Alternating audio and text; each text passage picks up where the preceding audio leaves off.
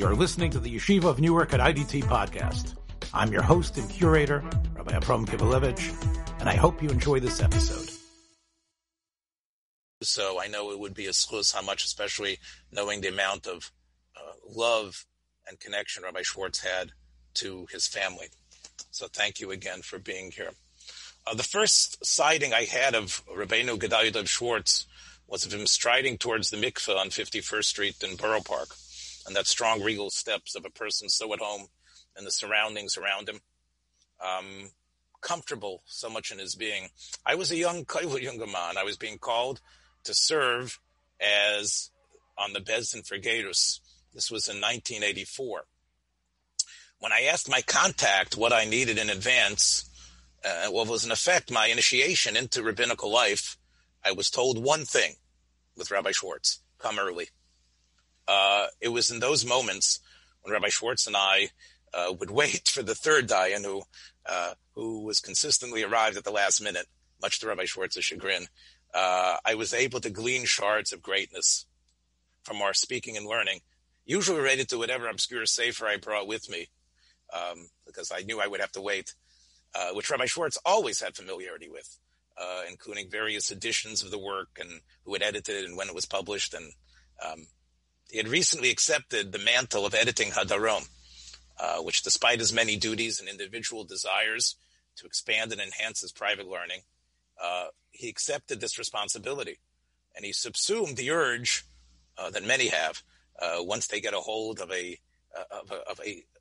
magazine like that to publish, to use this worldwide respected organ of information. It was started in 1957 by Rabbi Chevelle, of course, as a way to vainly spread his thoughts in novella. That's not what he did.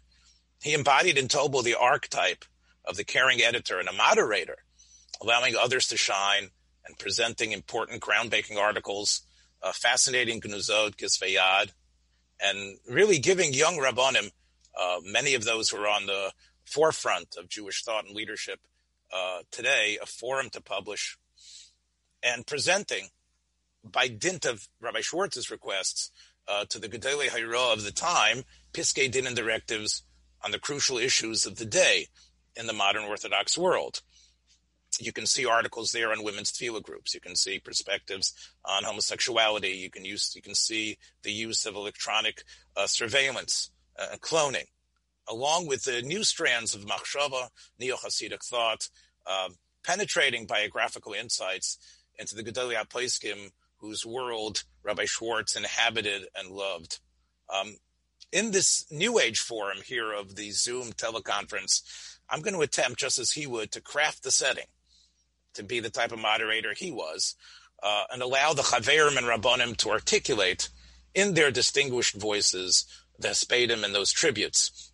Now, emulating the Nifter's work, I just want to present an introduction culled from the Divrei Mareches, where Rabbi Schwartz would write briefly his introduction to those volumes, and I feel speak to our time and place and sorrow and angst. I'm going to share those with you right now, and I'm going to share the screen so you can see them, and I think you will see how relevant they are. This was from Rabbi Schwartz's description of, I think it was the year 1986, after Moshe Feinstein had passed away. And you can see, he writes, "B'vanoseinu Arabim nistalka shura shleima shel Gedolei Yisrael be'eretz v'chutz l'eretz." A group. This has been a terrible year in terms of so many Gedolim who have passed away. It's impossible to really take note of how great they were.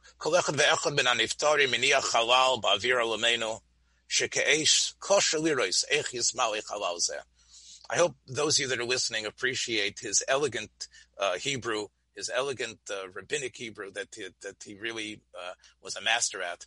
And he says it's impossible to really be able to describe them. And I would say for today's time, this is something that clearly is, we know that we have lost another Minsker, for Leo Bakshi Doron, Rabbi Schwartz's chaver who had been the editor of Hadarim before him, of course, the great Pesach, Rav Nochem Eliezer Rabinovich, the great Marbitz Torah Melamed for Klal Yisrael, Rav Adin Steinsaltz, the Loichei Milchemes Hashem, Ba'ad, Torah and Musar and Ashkofa, and for the Shitas of the Aguda, Rav Chaim Dave Keller, the Pesach and Eli Otzim, Rav Zalman Nechemia Goldberg, and again, obviously, so much recently, the Pesach really of America in so many ways, Rav David Feinstein, and the voice of really moderate and understanding Torah Judaism and so much the voice for so many, Rabbi Jonathan Sachs. And I would add here also Professor Dr. Rabbi Norman Lamb, Rabbi Schwartz had a wonderful appreciation of, mentioning in a number of places the shiur that Rabbi Lamb gave, that Rabbi Schwartz was so familiar with. Rabbi Schwartz, in a sense, is talking to us, how are we supposed to deal in this terrible COVID year of so many who have died?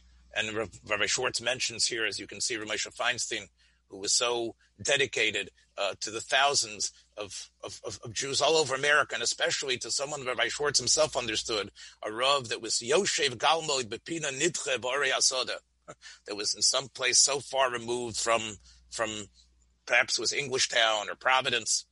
And Ramesha and Rabbi Schwartz told us that what we need to do is see these deaths, and as much as they shock us, but actually to sense the challenge as Rabbonim, to lon ba'imka shel halacha tamid b'lileos, that despite our pain and our sadness and our sense of what's missing, but to continue to actually steig more, using a yeshivish expression, to actually give ourselves even more to learning, kedei lasuke shmaita aliba de hilchasa.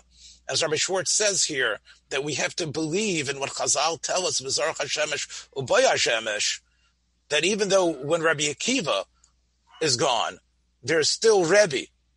And in that sense, as shocked as we are, and as necessary it is to take note of all that we've lost, with Rabbi Schwartz particularly, such a tremendous loss, muftachamanu bizricha shimsham shel gedalim ba'asid.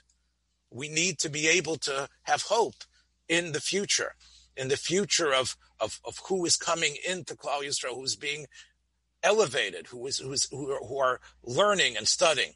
I want to read one other little aspect from Rabbi Schwartz, and it's not, unfortunately, I wasn't able to find it online.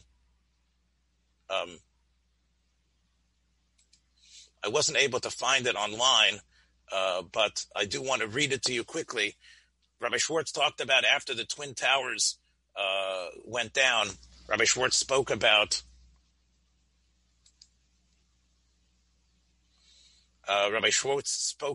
the situation that changed with the Twin Towers, and he mentioned that we have entered a period of mitichut, and a period of angst, a period of pressure, and a period of such stress that everybody is affected by. And we all have, of course, been affected by Corona. We've all felt the stress, the fear of walking in the streets. And Rabbi Schwartz says, when he talked about the stress and the fear after 9/11 of terror attacks, he said we have to be misromeim, lahamshich b'chayim baroma gavoa shel ruchnius, that we have to uplift ourselves, to continue in a high level of spirituality, and Amunah Shleima Hashem. I'm quoting Rabbi Schwartz here. V'lo lismotet l'lisrapis me'avodas haboyre Hashem yisparach shemo. We cannot be weak at all. We cannot in any way allow ourselves to lessen our intensity in our service of the Rebbeinu Shalom. And as he says, when he talked about his halachic responses to the Twin Towers and the Aguna Shilas, he said, Klal Yisrael has always taken ma'oiris tragios, has always taken these tragic events of health and death, and have used them wherever they occurred, especially the Gdei HaPoskim, liftor es ha'inyonim, uliftoyach sharei heter, and doing whatever we can. And I think Rabbi Schwartz would applaud so incredibly the way the Gedolei Rabbonim have taken this terrible period and have adapted and explained al pi halacha all the dinim and all the halachas and all the heroes. This is Rabbi Schwartz felt was necessary, which what he did after in terrible period of terror. Before we introduce our maspidim, I just want to quote one other statement from Rabbi Schwartz, and it's here from when he spoke about what he felt America was able to do. And he said that the Rabbonim in the United States, it's hard to talk about all the important things they've done. Bekama mikzoos b'chaim hatziburiyim. But yesh lahasker b'miyuchud yisodo shel habezdin d'Amerika shehirim lanu samchus haTorah. The RCA's Bezdin, the Bethdin of America, Rabbi Schwartz felt needed to be mentioned. Bahira Lamaisa, and he felt this was one of the greatest accomplishments that American Jewry was able to accomplish. Umukir Bezdin of Toriat Torani as the Torah authority in all 8 places in the world. And therefore, this hesped really takes advantage of Rabbonim and Dayanim who are connected to what Rabbi Schwartz felt was almost the most important element, which was Dinei Torah al pi halacha that jive with completely the modern sensibilities and allow Torah to live among human beings and to be functionable. And in that sense, we are very much mavurach with having with us 3 individuals who can speak very well to Rabbi Schwartz and his involvement in Dinei Torah, his Mahalach and Psak. I first want to call on someone that I feel is probably has been the closest personal attendant to Rabbi Schwartz, someone who knew him, who worked with him so consistently, who is the Menachel of the Bezdin Tzedek of the Chicago Rabbinical Council, who was Rabbi Schwartz's right-hand man and someone who understood Rabbi Schwartz so well. So I'm going to ask my good friend and wonderful Menachel and the Rabbi Alan Abramson, to please offer us some words of hesped and harocha.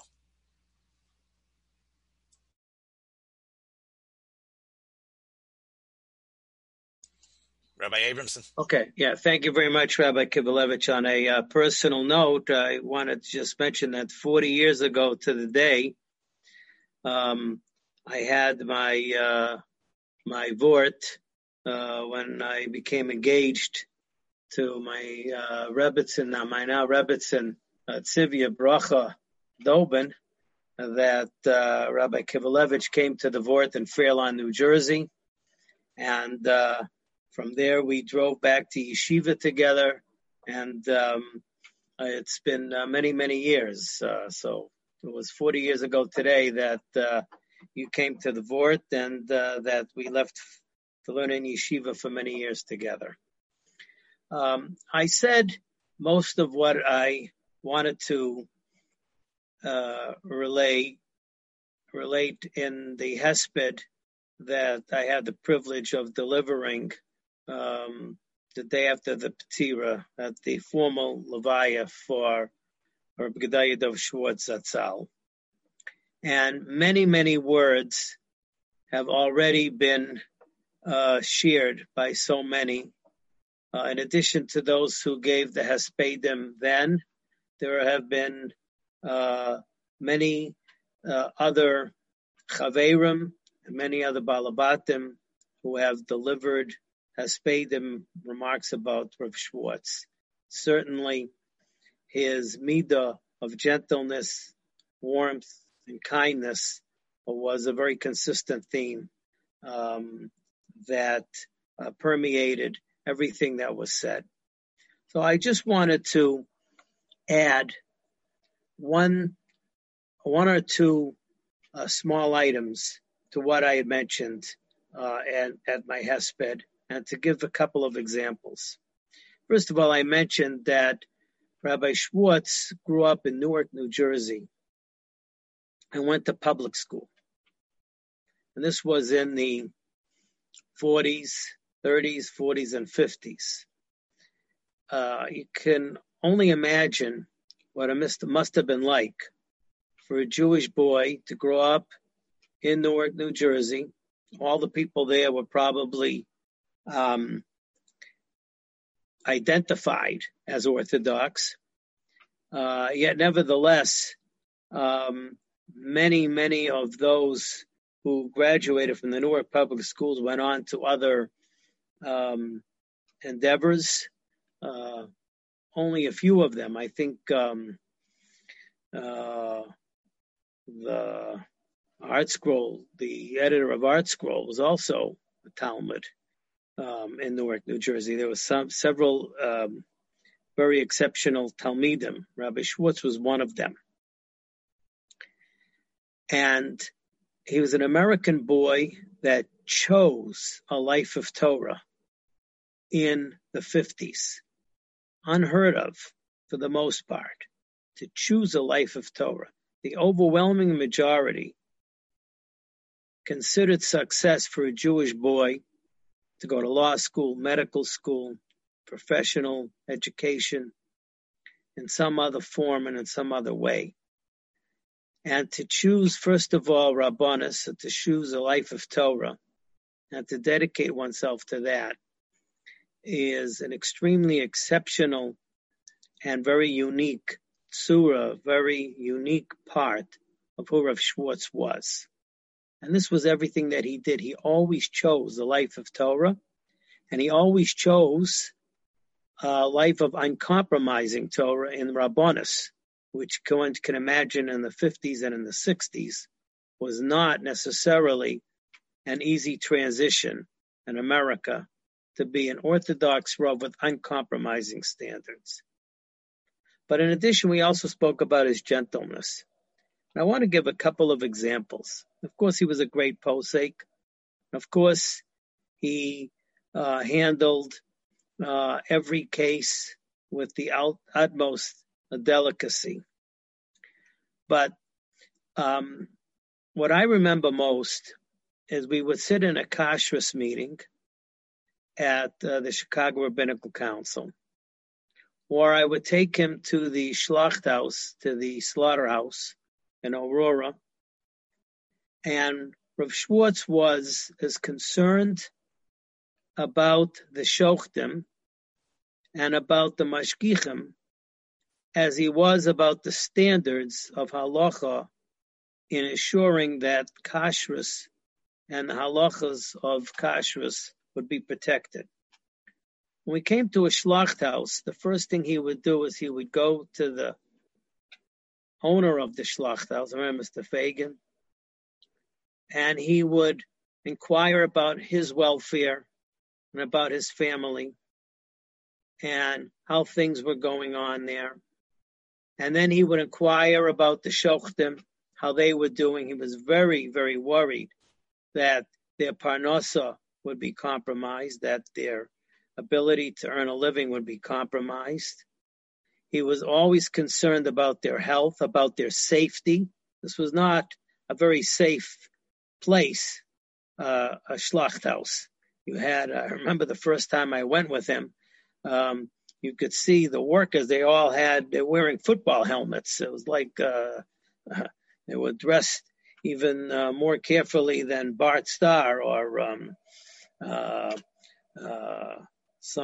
Jim Nance from the NFL. It was a very tough place with the calves kicking and knives and what. I don't want to make people vegetarians, but I would say that he was concerned about their safety every single time. That was his concern. Of course, he would check the knives. He would check how he knew Tarfus. He knew Hilchas Treifus. He knew the anatomy perfectly. I don't know how a person could have such depth of knowledge of the anatomy of the cow, but he did. Yeah, and as an American boy, American man, who understood all of this. And that was his concern. His concern was for the mashgichim. When we had a kashrus meeting, and there were issues about a mashgiach at a restaurant. He was as worried about how that mashgiach was being treated by the owner of the restaurant or by the fellow workers at the restaurant, and how the restaurant was being developed as a place where people could come in. And he was worried about the mashgiach. Of course, the mashgiach is going to make sure that every piece of lettuce was going to be checked for bugs, and that every part of the restaurant was going to be 100% kosher. But as equal, and I say this as equal because I mentioned this in my hesped, to the Rav, human relations and halacha were one and the same, equal to the standards of kashrus was his concern for every mashgiach, every person at the restaurant, every shochet, every one of those people in the shlachthaus. Pretty incredible to see that. And that's what left a lasting impression upon me. Every time he would say to me, "How are you? How is your family? Go home to your family." He was always careful about that. And he said this to everybody else as well, not just to me. And everybody knew that about him. His gentleness and kindness. This ish halacha, the gentleness and kindness were one and the same. And with that, I thank you, Rabbi Kivelevitz, for that opportunity. Thank you, Rabbi Abramson. Very, very heartfelt and very, very important, I think, to hear. Next, we have someone who's taken a time out of a very busy schedule, and someone who was zocha to have quite a constant contact with Rabbi Schwartz. And I want to say that the contact began in 2008, which, if you do your math, you can see that Rabbi Schwartz at that point was already in his 80s, was already well into his 80s.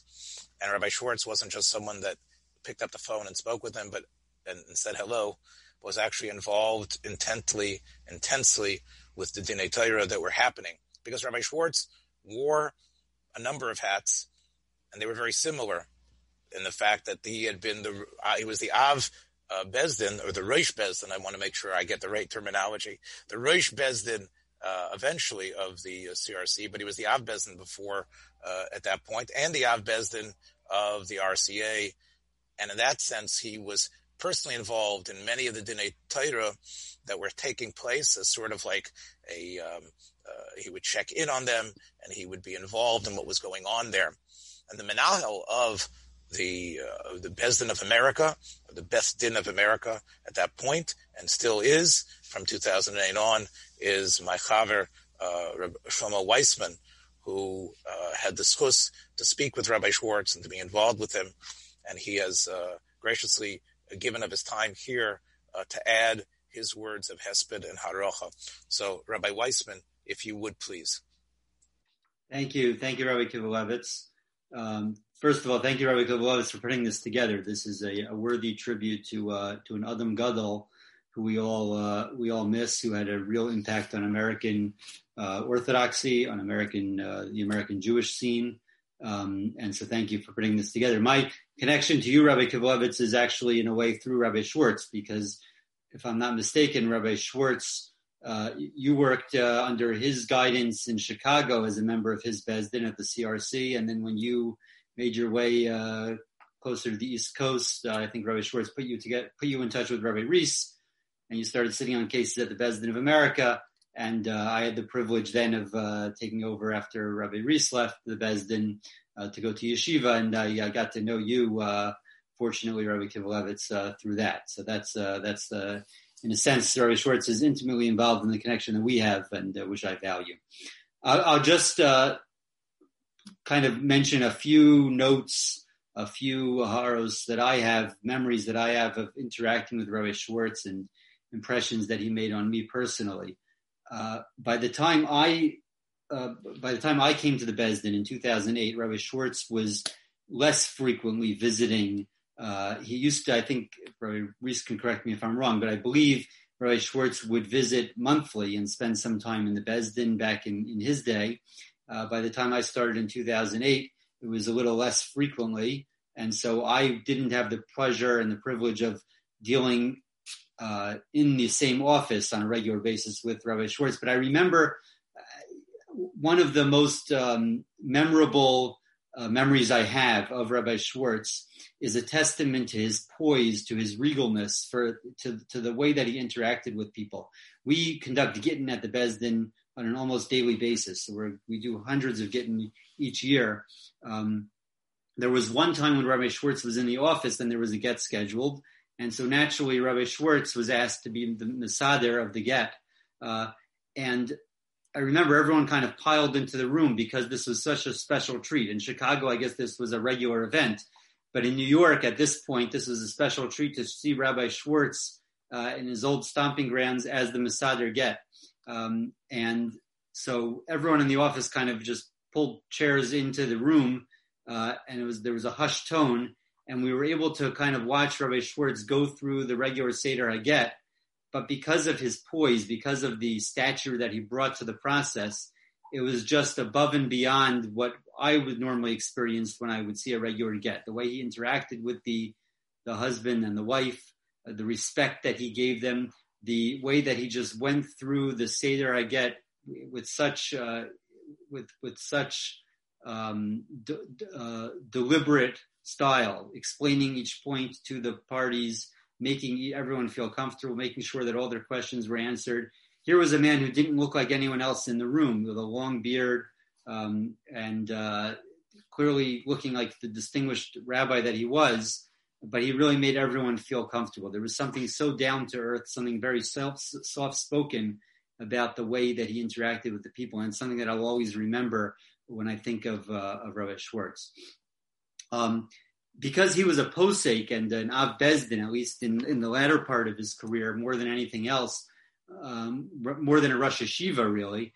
So he was a very practically minded, less theoretical person. He dealt with things in a practical way. He dealt with the people and with the shilas in front of him in a practical way.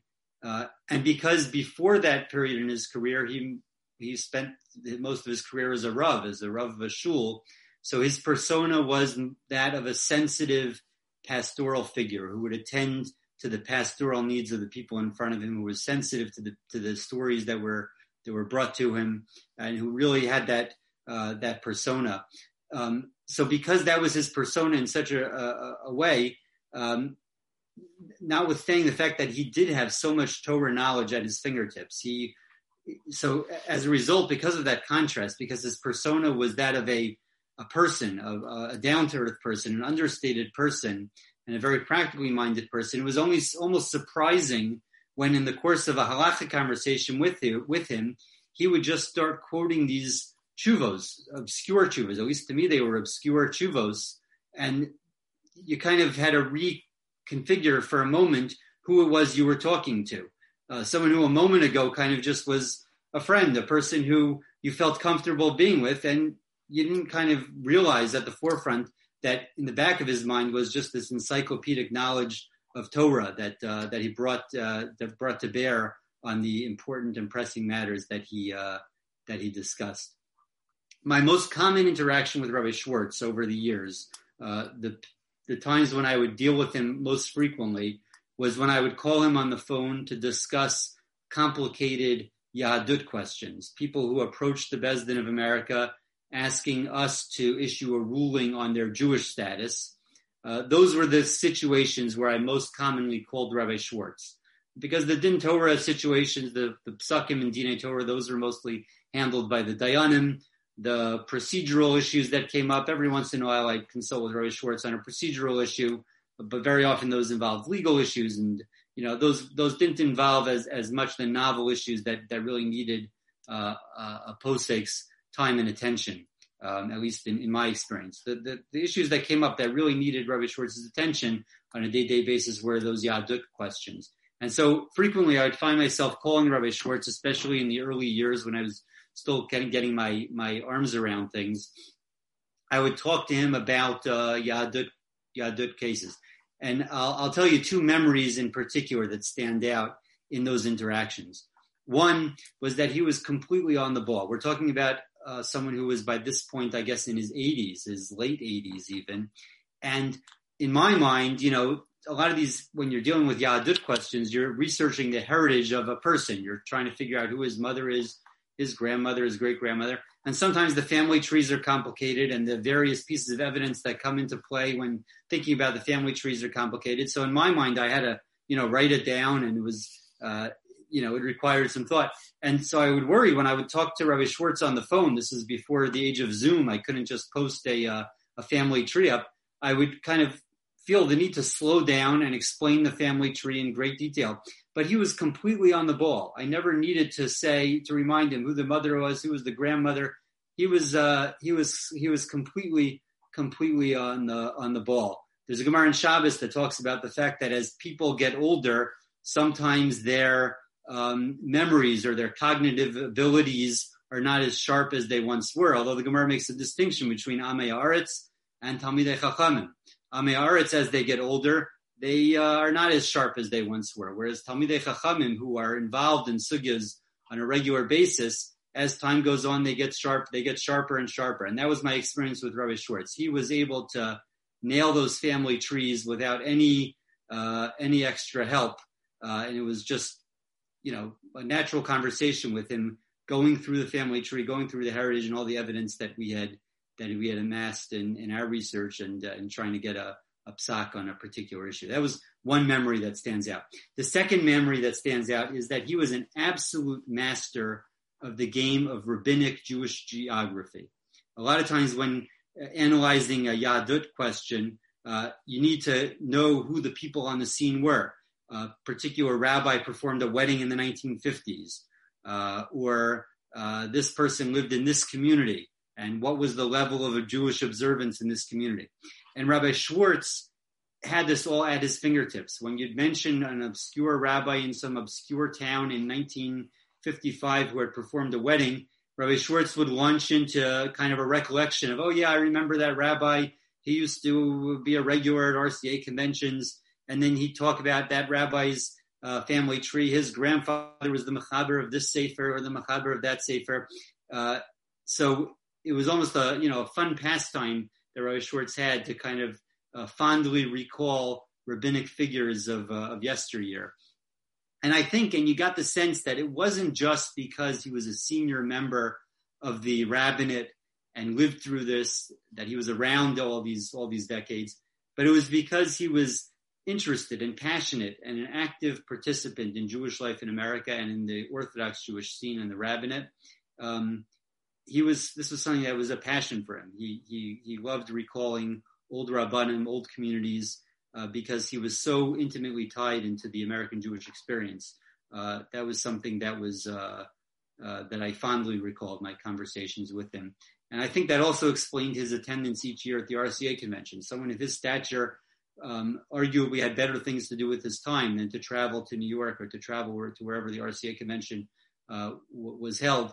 And yet he didn't view himself as a person of high stature who was above the fray, who couldn't interact with Rabbanim. I think he enjoyed being around Rabbanim. He enjoyed recalling his experience. He would attend sessions at RCA conventions, even though he was, like I said, well above our gugu, in stature, someone who needed to necessarily sit through sessions. But I think he really reveled in being part of the American rabbinic experience, and meeting with young Rabbanim, mentoring young Rabbanim. This was something that he really shined at.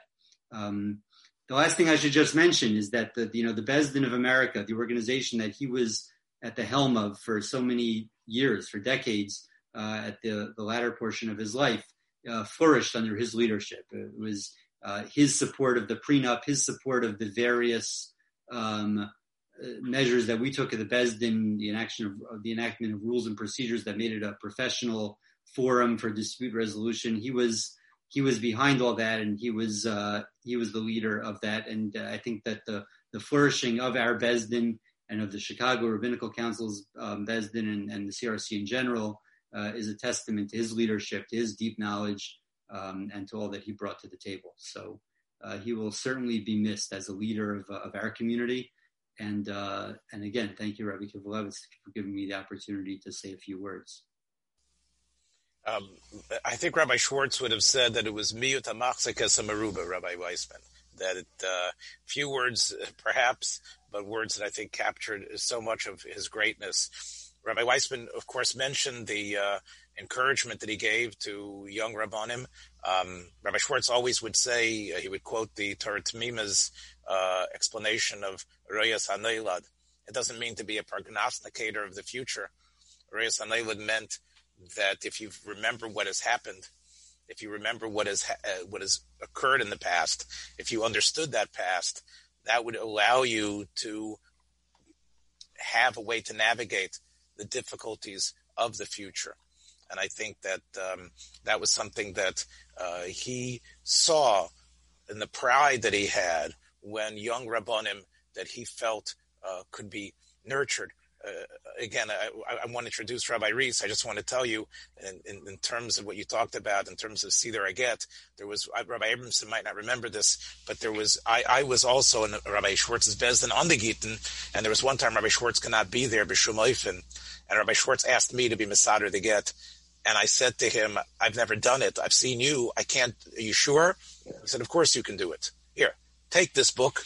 And he gave it to me. And then he said, okay, learn it over. You'll be ready. And that was the incredible confidence that he had in others. And I don't think our next speaker is someone I know that Rabbi Schwartz not only had great confidence in, but saw as someone that was on the helm of really the Dor HaChodosh, someone Rabbi Schwartz was very, very connected to, very proud of. He was his Rebbe over the last 20 years. And I think that Rabbi Yonah Reese, who I will probably not do justice in terms of recounting his titles, in terms of who he is and what he's accomplished. He is presently the Av Bezdin of the Chicago Rabbinical Council, the Bezdin Tzedek. He is also, of course, a chaver on the Bezdin of America, a Rosh Yeshiva in Yeshivas Rabbi Yitzchak Elchanan, and someone who I think over the last 2 decades was a Talmud and a Makabel, and someone that Rabbi Schwartz really loved dearly and respected for his intellectual acuity, his understanding, and many, many of these same midos that Rabbi Schwartz himself embodied. I know, Rabbi Reese, I know you've spoken already at the Hesped, and I know that you've already talked about Rabbi Schwartz, but I know that during the Shloshim you've agreed once again to add your Divrei Chochmah and Harocha for L'Kovid, the Nifter Hagadol. So, Rabbi Reese, thank you so much again for being with us and offering words of Hesped and Harocha for Rabbi Schwartz. Thank you very much, Rabbi Kibalevich. I'll start off by saying that Rabbi Schwartz, Zatzal, was always very sensitive of people's time. So I know that there's only a certain amount of time that was designated for this program, and I want to be careful not to exceed my limit. Also, the truth is that probably any one of us could speak for hours about Rabbi Schwartz, and therefore we recognize up front that we're not going to be able to say everything that should be said. But nonetheless, I wanted to just share a few points that are particularly relevant on this date as we convene to pay tribute to this Adam Gadol, really one of the Gedolei during this period of time. So today is Tisha B'Teves, which of course is the yahrzeit of Ezra HaSofer. And the word Sofer, as the Metzudas Tzion points out, really is a reference not to being a scribe, as is commonly understood, but it means being a scholar, a chacham. Sofer is a reference to somebody who's a Yodea Sefer. Rabbi Schwartz was a quintessential Yodea Sefer in the tradition of Ezra HaSofer, always had a fascination, as Rabbi Weissman mentioned, with all kinds of books of Shilos Uchuvos that weren't necessarily familiar to many other people, but he would always be able to pull out just the right citation at the right moment for any Shaila that would arise. We have Gershon Klavin on this call, so I remember once there was a question, somebody asked if he could officiate for an individual who was going to be buried in a military cemetery. So Rabbi Schwartz immediately pulled out. He said, "Oh yeah, there's a tshuva there in the Divrei Yoshua by Rabbi Yoshua Klavin, Siman Yud Gimel, about a person who was going to be buried after World War II in the Arlington National Cemetery, where he felt that if the individual was okay with it, so there's a mechila, and it's not necessarily at the end of the world. They maintain the cemetery very well, rather a revolutionary idea. You still have to have a proper halachos that needed to be worked out, of course. But that's what Rabbi Schwartz routinely would do, just pull out a tshuva from some sefer that most people hadn't even read and know exactly what the appropriate source, what the appropriate reference was for any occasion. When I was trying to enhance the Skokie Eruv here in the Chicago area, so one of my frustrations was that often the wire, the telephone wire that would serve as the tzuras, as the kanal al gabein to be the wire for the tzuras HaPesach would be intermingled with 5 or 6 other wires, and it was sometimes difficult to keep track for the Eruv checkers of which was the wire that we were using, so we could make sure that it was directly on top of the lechi of the lechayayim. And is this really the way that doorpost is configured, that you have all these different wires in all different directions on top and on bottom of each other? And he said, "Oh, that's a good shaila. I'll come back to you about it." And the next day, he gave me Mara Mekomos from a Dovev Mesharim regarding this exact situation of why this wasn't a problem. Always was able to provide the perfect Mara Mokom for any shaila that would arise. It says about Ezra Sofer, Ki Ezra hechin levavo lidrosh es Torah Hashem v'lasos ululamed b'Yisrael chokum mishpat. Ezra made sure to target his heart and his attentions to mastering the Torah so that he can perform it and he could teach it, and he can establish chokum mishpat, a proper system of justice and Torah order amongst the Jewish people. This is exactly what Rabbi Schwartz did during his entire lifetime as the Rav of numerous Kehillos, as the Ab Beis Din of the Bet Din of America, as the Ab Beis Din, later the Rosh Beis Din of the Chicago Rabbinical Council. It was to teach people choku umishpat, to teach the proper way of conducting their lives and of living in accordance with justice, whether it was in adjudicating a din Torah, whether it was in assessing the sincerity and the viability of a Gerus candidate, or whether it was officiating over a get. He always brought this special sensitivity of lasos ulamed b'Yisrael choku mishpat in the tradition of Ezra HaSofer. Another aspect of Rabbi Schwartz that ties in with the Parshas Shavua, Parshas Vayigash, we know that Yehuda made the speech to Yosef when Yosef said he was going to have to keep Binyamin as a prisoner. He said that this would be devastating to his father Yaakov because v'nafsho keshura v'nafsho, that their souls are bound up together. Just on a personal note, in terms of my own relationship with Rabbi Schwartz, this is very much how I felt, my family felt. He was a fatherly presence, a grandfatherly presence in our lives of our children. When he would come and visit us every single month when we lived in New York for his monthly visits at that time at the Beis Din of America, there was a special bond that we felt with him. And I think a special bond that anybody who came across Rabbi Schwartz sensed that they developed based on their interactions with him and the amount that he cared about their welfare. I remember that when I would take Rabbi Schwartz to davening at the Riverdale Jewish Center in the morning, which was right across the street from where we lived, he would always encounter people who knew him from the Young Israel of Borough Park, people who were good friends with his brother from the Bronx, and they would engage just in these excited conversations that they were seeing this old good friend of theirs, Rabbi Schwartz. Sure, people would ask shilos as well, but there was just this sense of tremendous friendship. This Rav Schwartz was the ultimate ish mechubad, Ezu mechubad, mechabed esabrios, because of the fact that he loves everybody so much. So they returned that love. They returned that sense of appreciation that Rabbi Schwartz had for everybody. When it came time for me to publish my Sefer, Kanfei Yonah, a few years ago, I had the sukkos of having Rabbi Schwartz write a haskama, for the Sefer. The Sefer only came out after Rav Schwartz's stroke, after he was already more in a bedridden type of state.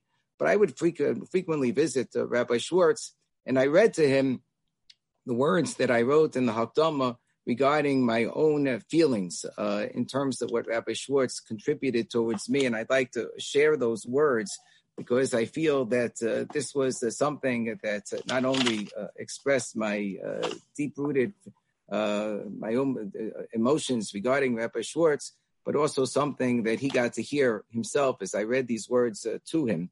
I said, over Esrim Shana Achronos, in the past 20 years, Kibalti Matana Schina Meisa Kodesh Baruch Hu, I received a tremendous gift, a gift that I felt I wasn't worthy to receive.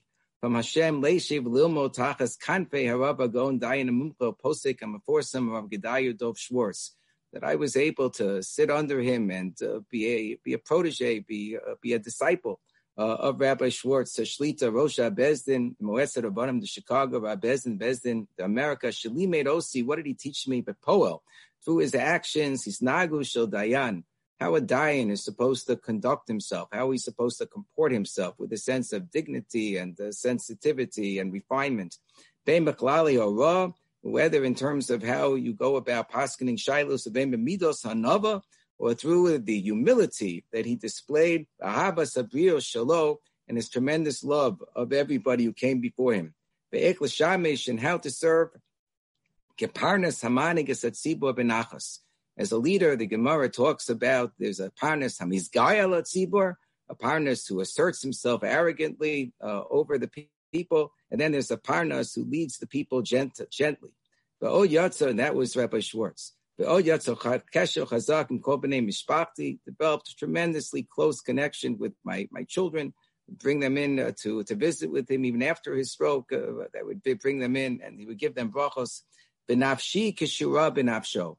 And I didn't anticipate I'd be saying these words today, right before Pashas Vayigash, but this is what I wrote then. This is what I feel so strongly. And then I had the refuah Shlema wishes, obviously, for him. I read this paragraph to Rabbi Schwartz. Rabbi Schwartz was often a person with very carefully chosen words. Rabbi Schwartz just looked at me and said, "Sounds good." "Sounds good" was a nice compliment from Rabbi Schwartz. Sometimes you'd say something to Rabbi Schwartz, he just, smile, or he would, look at you. So weren't sure. Maybe it was okay. It wasn't terrible. If he didn't criticize you, said, "Sounds good." So Baruch Hashem, I felt that this was an apt description. I wanted to share it with you as well today. On that note, it also says, with respect to Yehuda's speech to Yosef, he said, that I want to be able to speak something that's going to go inside your ears. Rashi says, something that penetrates. Rabbi Schwartz always was the personification of Davar B'ito Matov, knew exactly what was going to penetrate, what was exactly the right word. He was a person who could always turn a phrase very beautifully, knew how to do a good banmo. I remember even in the Haskam he wrote in my Sefer, he said, I was asked to serve as a Sar Hamaskim. Rabbi Schwartz liked to play with the terminology very, very beautifully. I remember they honored him for the Chag HaSmicha at YU. It's a beautiful, beautiful event. He had such a karas hatov to the people who were involved in making the arrangements, the accommodations of bringing him in for that event. Somehow, Rabbi Schwartz never really sought to be honored so much over the course of his life. I can tell you that particular event, maybe because it was YU, his alma mater, this is where he received his smicha, very meaningful to him. Anyone who was involved in that deserves a special hakaras hatov. It was a special event, rare occasion when he was able to just enjoy, being honored and being able to contribute, his words of wisdom on a grand scale in front of everybody. And everyone was so taken by him. Here he was, practically 90 years old already. I think he was 89 at the time. And he's delivering these knockout Divrei Torah left and right and center and all over the place. And they keep on asking him to say, because every time he spoke, it was such a jewel, it was such a gem. So they kept on asking him to speak over and over and over again. And finally, the last time it was, I think, to reach dinner, he had given a shiur, and now it was at the dinner, and they called him up and they presented him with some special plaque. And they said, Rabbi Schwartz, can you share some more words at this time? It was a couple of weeks right before Pesach. And Rabbi Schwartz said, I've given a number of Divrei Torah and I've enjoyed it very much. And this entire weekend has been so wonderful. But right now, as we're approaching Pesach, I can only think of one word that comes to mind, and that's Dayenu. So with that was his last knockout speech. Everyone appreciated it very much. And the evening ended on that high note with Rabbi Schwartz, wishing everybody a Chag Kosher v'Sameach and preparing them to sing Dayenu. The other thing that comes to mind in the speech of Yehuda to Yosef, he says, Ki chamocha keparo, you're like Pharaoh, you're like, in my eyes, you're like the Melech, that Rav Schwartz personified certainly Man Malchi Rabbanon in his comportment. He did not have much patience or joy from rabbis who did not dress properly or speak with refinement or act in a way that he felt was befitting of the rabbinate. Everything that he did, even when he stayed in my home, there was never a moment in which he did not come across as the Av Bezdin, in which he did not come across as a Chasheva Rav. This was his persona in everything that he did, and he had extremely high standards. He couldn't countenance a sheker. Remember, we had a Geirus case where there was some individual that we were being requested to convert. They were a little bit, there was a child, I think, that had certain mental, developmental challenges. So when the child was younger, now the child was a little bit older, but there was a question regarding the mother's previous conversion, etc. So the family wanted us to intervene to do a conversion for this young man who is now around 20 years old. But we got a hold of all of these medical reports that said that the person had no mental cognition, had no understanding, and nonetheless, there was some pressure that we should get involved. So Rabbi Schwartz and I spoke to the people who were trying to promote this conversion to explain these medical reports, and they said the medical reports were in order to ensure that we get governmental aid. So we had to make up certain things or embellish certain things about the mental and cognitive impairment, but really this person is, capable of, going through a conversion process and having the requisite das. And Rabbi Schwartz said, I don't want to be involved. If there was any kind of a sheker or even shemitz of sheker that was involved in this application, and again, not casting aspersions on anything, but just explaining Rabbi Schwartz's, mindset. Rabbi Schwartz he didn't have the stomach or the patience for such things. Everything had to be 100% straight with Rabbi Schwartz. Everything had to be 100% straight. Last thing that I'll share from the Parsha, we know that Yehuda was sent down when Yaakov went to Mitzrayim with his descendants, the Horos Lefanav Goshna. He was sent, as Rashi says, in order to establish a base Talmud, Shemisham Teitze Horali, that from there would be instruction and teaching and Torah that would be taught, because you can't go anywhere without having a yeshiva, without having a base Talmud. The Haros Lefanav Goshna is also very much, I think, if you look at the word Goshna, the Haros Lefanav Goshna, it's really an apt appellation with respect to Rabbi Schwartz and what he stood for. Goshna, Gedalia Schwartz, Nahag Hador.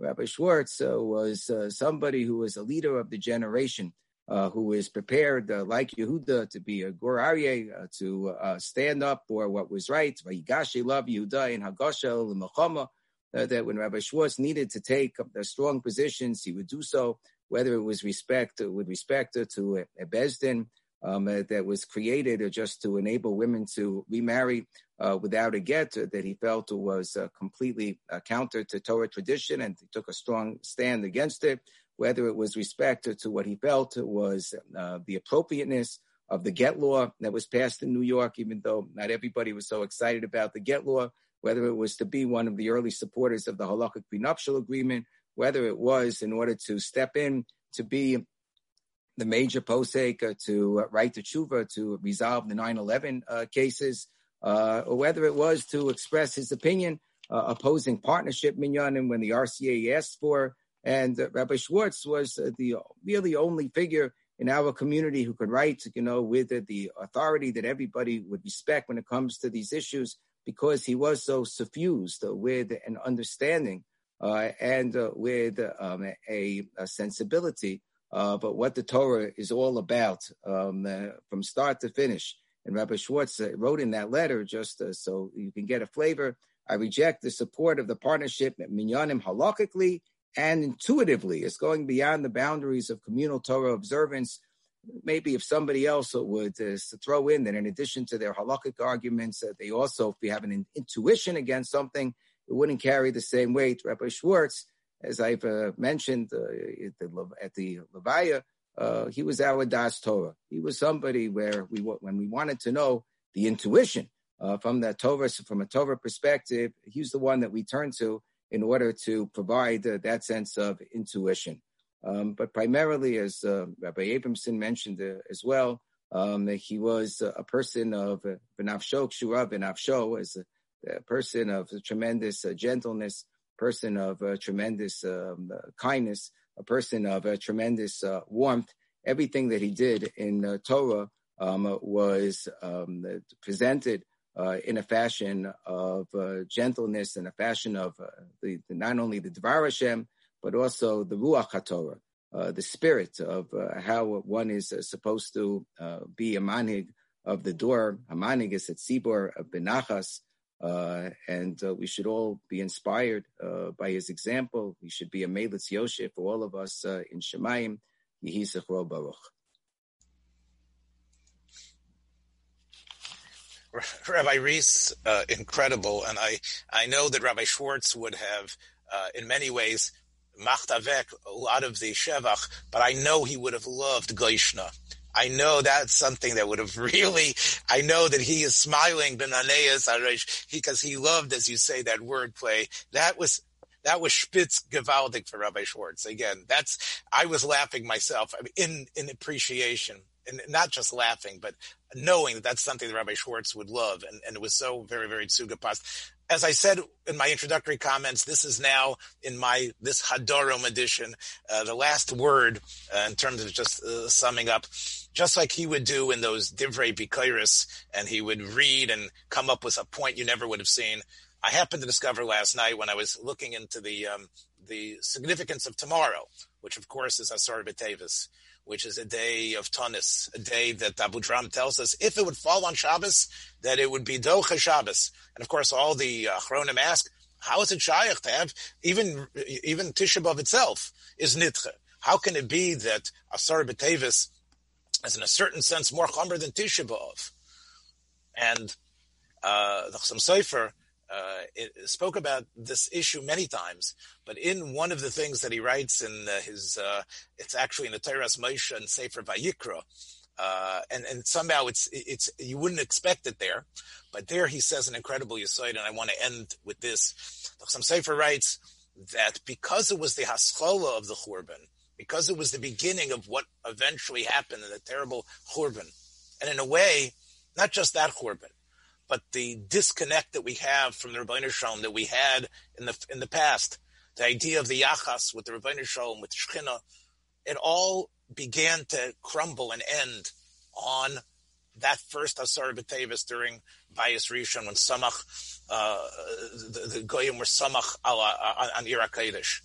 But Chaim Sofer says something deeper than that. He also says that the reason why we would fast, even though you would say it might be worse, it might be not as kal, as more chomer than Tisha B'Av. He makes an avalda katzushtel. When it comes to fasting on Shabbos, The only fast you're allowed to fast on Shabbos is the Tainas Chaloim. And the reason is, the Rishonim speak out, because the other fasts are for the past. Tisha B'Av is an Avelis from the past. Tshuva, Avelis. Whereas Chaloim is because you expect something, you're worried something terrible is going to happen in the future. So when you fast, you have the oneg that maybe I was misalik, all the tzaras to the future are going to come. Some Sefer says that the same way that was the gzeira of Churban, every year on Asara B'Tevis, there's a din shamayim deciding whether we're going to come out of Golus, whether that Churban is going to last, whether the tzaras that have been part of our lives are going to stop. And our Avodah, coming this evening and then continuing tomorrow to Erev Shabbos, is to be masalik that. The taines that we have is the oneg, that by doing this, we're going to push away the tsar that threatens us.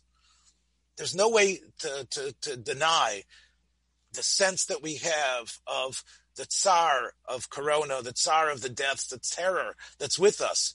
And we're mispal every single day. HaKadosh Baruch Hu should be docha that. According to Chassam Sofer, it's Asara B'Tevis specifically, where through our fasting, that we can actually be poyel, that HaKadosh Baruch Hu's gzeira is going to be lifted, and that we're going to see is really the Ascholas HaGeula. And that's why it's an oneg. The oneg, and I know Rabbi Schwartz would want us to feel that sense of positivity. As terrible as things are, we have to raise ourselves and to be able to push towards that. And especially tomorrow, it's Erev Shabbos, it's difficult, it's the Chag of the Avodah Zarah, but it's also a day that we should have the bitochen, that things are going to definitely be better, things are going to rise. The same way Rabbi Schwartz says over and over, the pacha that they had after World War II, how the destruction and the Churban, what has occurred, we're going to turn the page. And through our Avodah tomorrow, on the heels of recognizing Rabbi Schwartz, I think it can spur us to the proper Avodas Hashem, the Avodas Ruchni that I know he would want us to have. So I just want to again thank everyone who has been. Thanks for joining us for another episode from the Yeshiva of Newark at IDT Podcast. Be sure to subscribe on your favorite podcast app so you don't miss a single episode.